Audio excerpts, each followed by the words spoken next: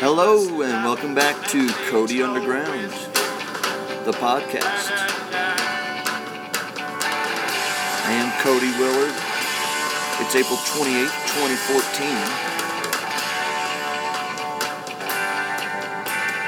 2014. Today I am going to talk about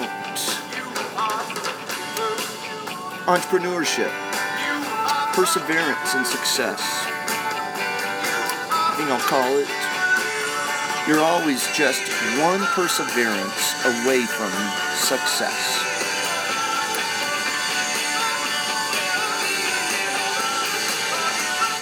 So, people ask me all the time how I first got to New York City and why I went to New York. I'm, after all, from a small town, rural New Mexico, on top of a mountain in southeastern New Mexico.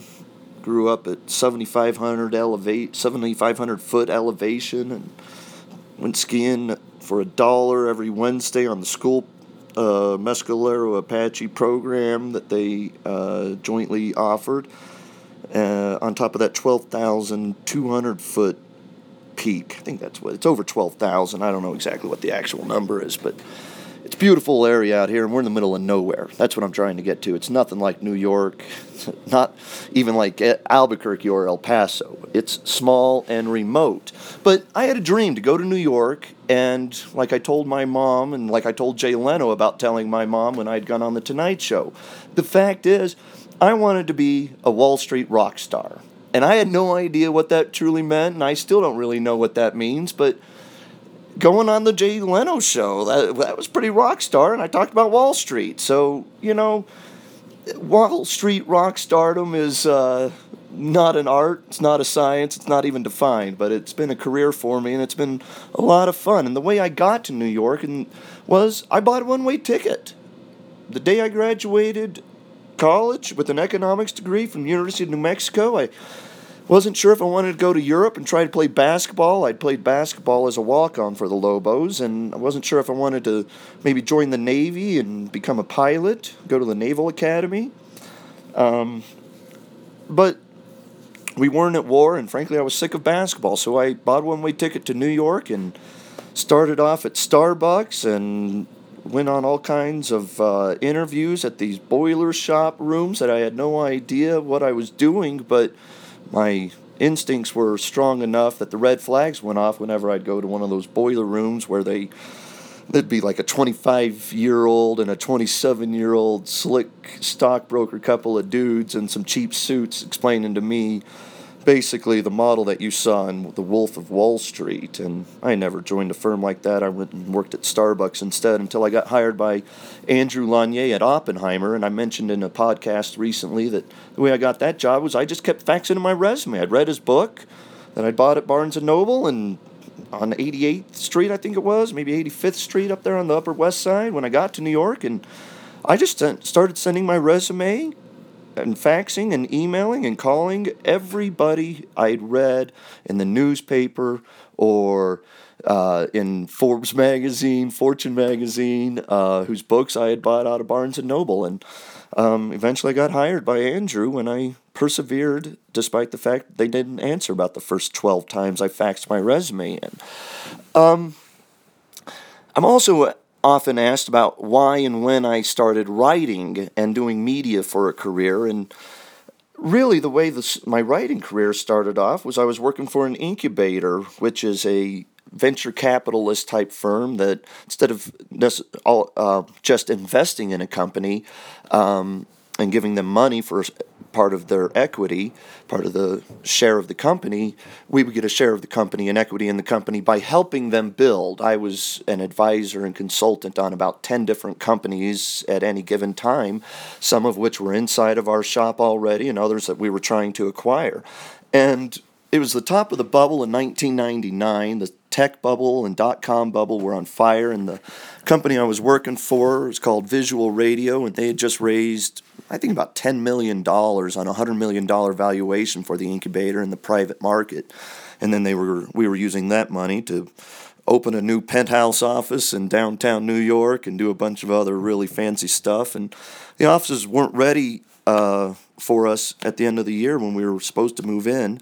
That big penthouse office that we were about to move into with, I don't know, it must have been 5,000 or 6,000 square foot in the meatpacking district, and it was pimp. It was really beautiful, and it wasn't ready for us, so we had 2 weeks of nothing to do, so I started a website.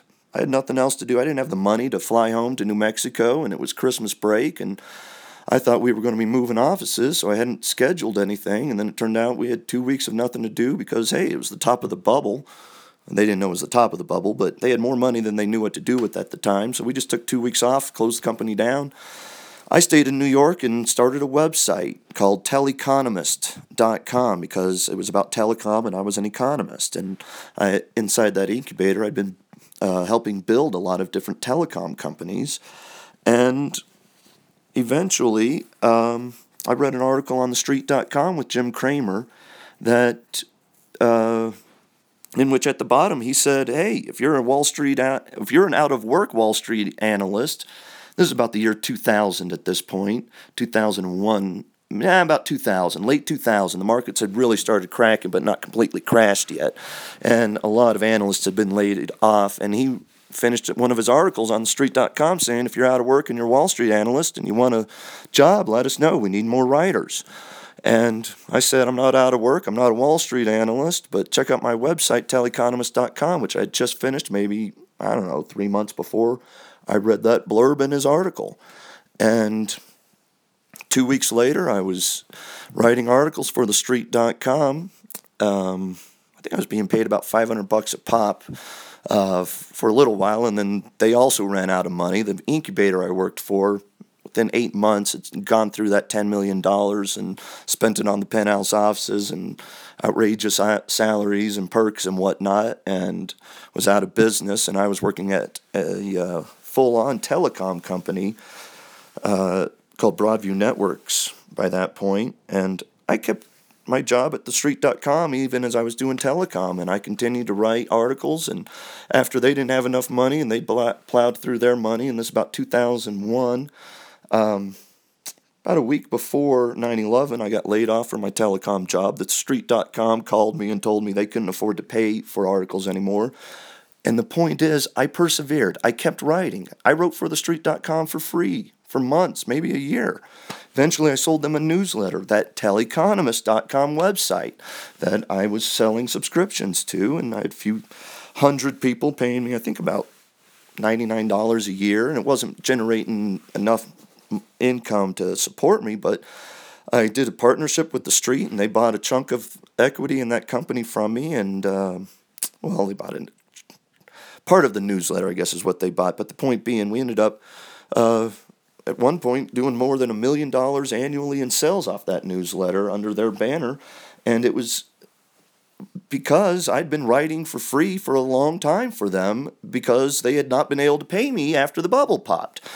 I remember the very low point of my writing career, and this goes out to Fam Investor that you can find on Scutify.com, and any of the rest of you out there. We've got a lot of new young writers and newsletter writers and traders that are trying to build a career, and they've joined Scutify.com, I think, to try to help them deliver on that career and get to the vision that they want to be at. And the low point for my career, I was living in a really bad neighborhood in Brooklyn. My car had been broken into twice in the last 2-3 weeks. And that morning, it was a Saturday morning, I went down and I was going to move my car, drive it somewhere, and it had been broken into again. There was a parking ticket on the front of it, despite the fact I had been broken into that night.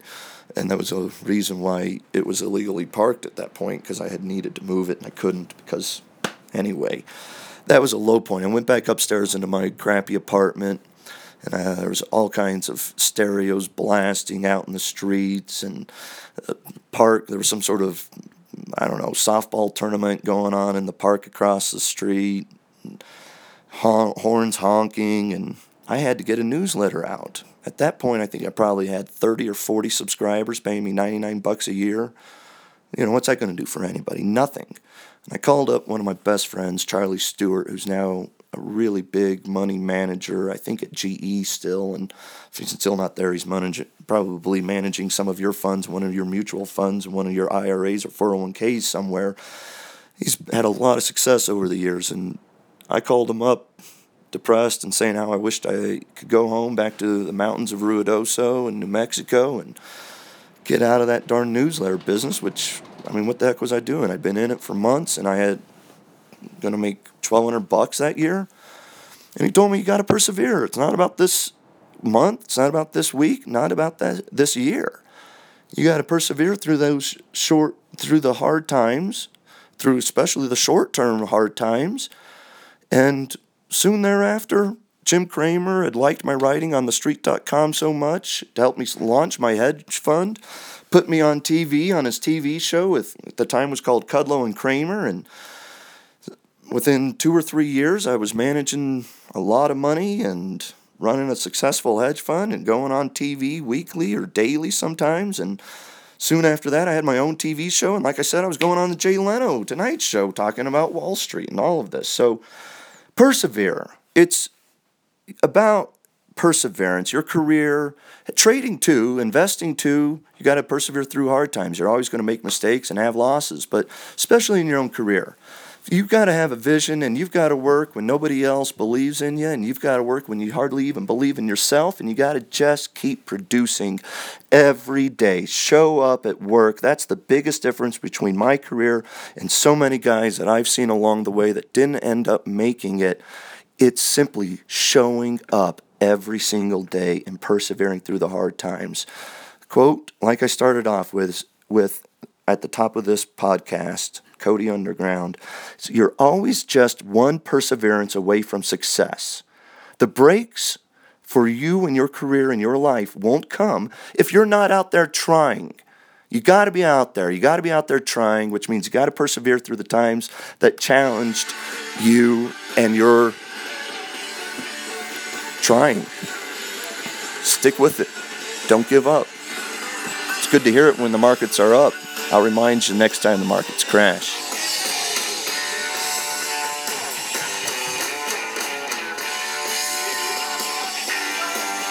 Today's song is A Quick One While He's Away by The Who.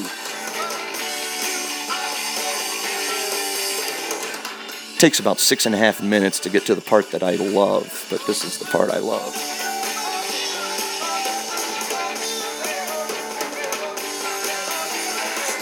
I should have made a single out of the end of the song and just called it You Are Forgiven.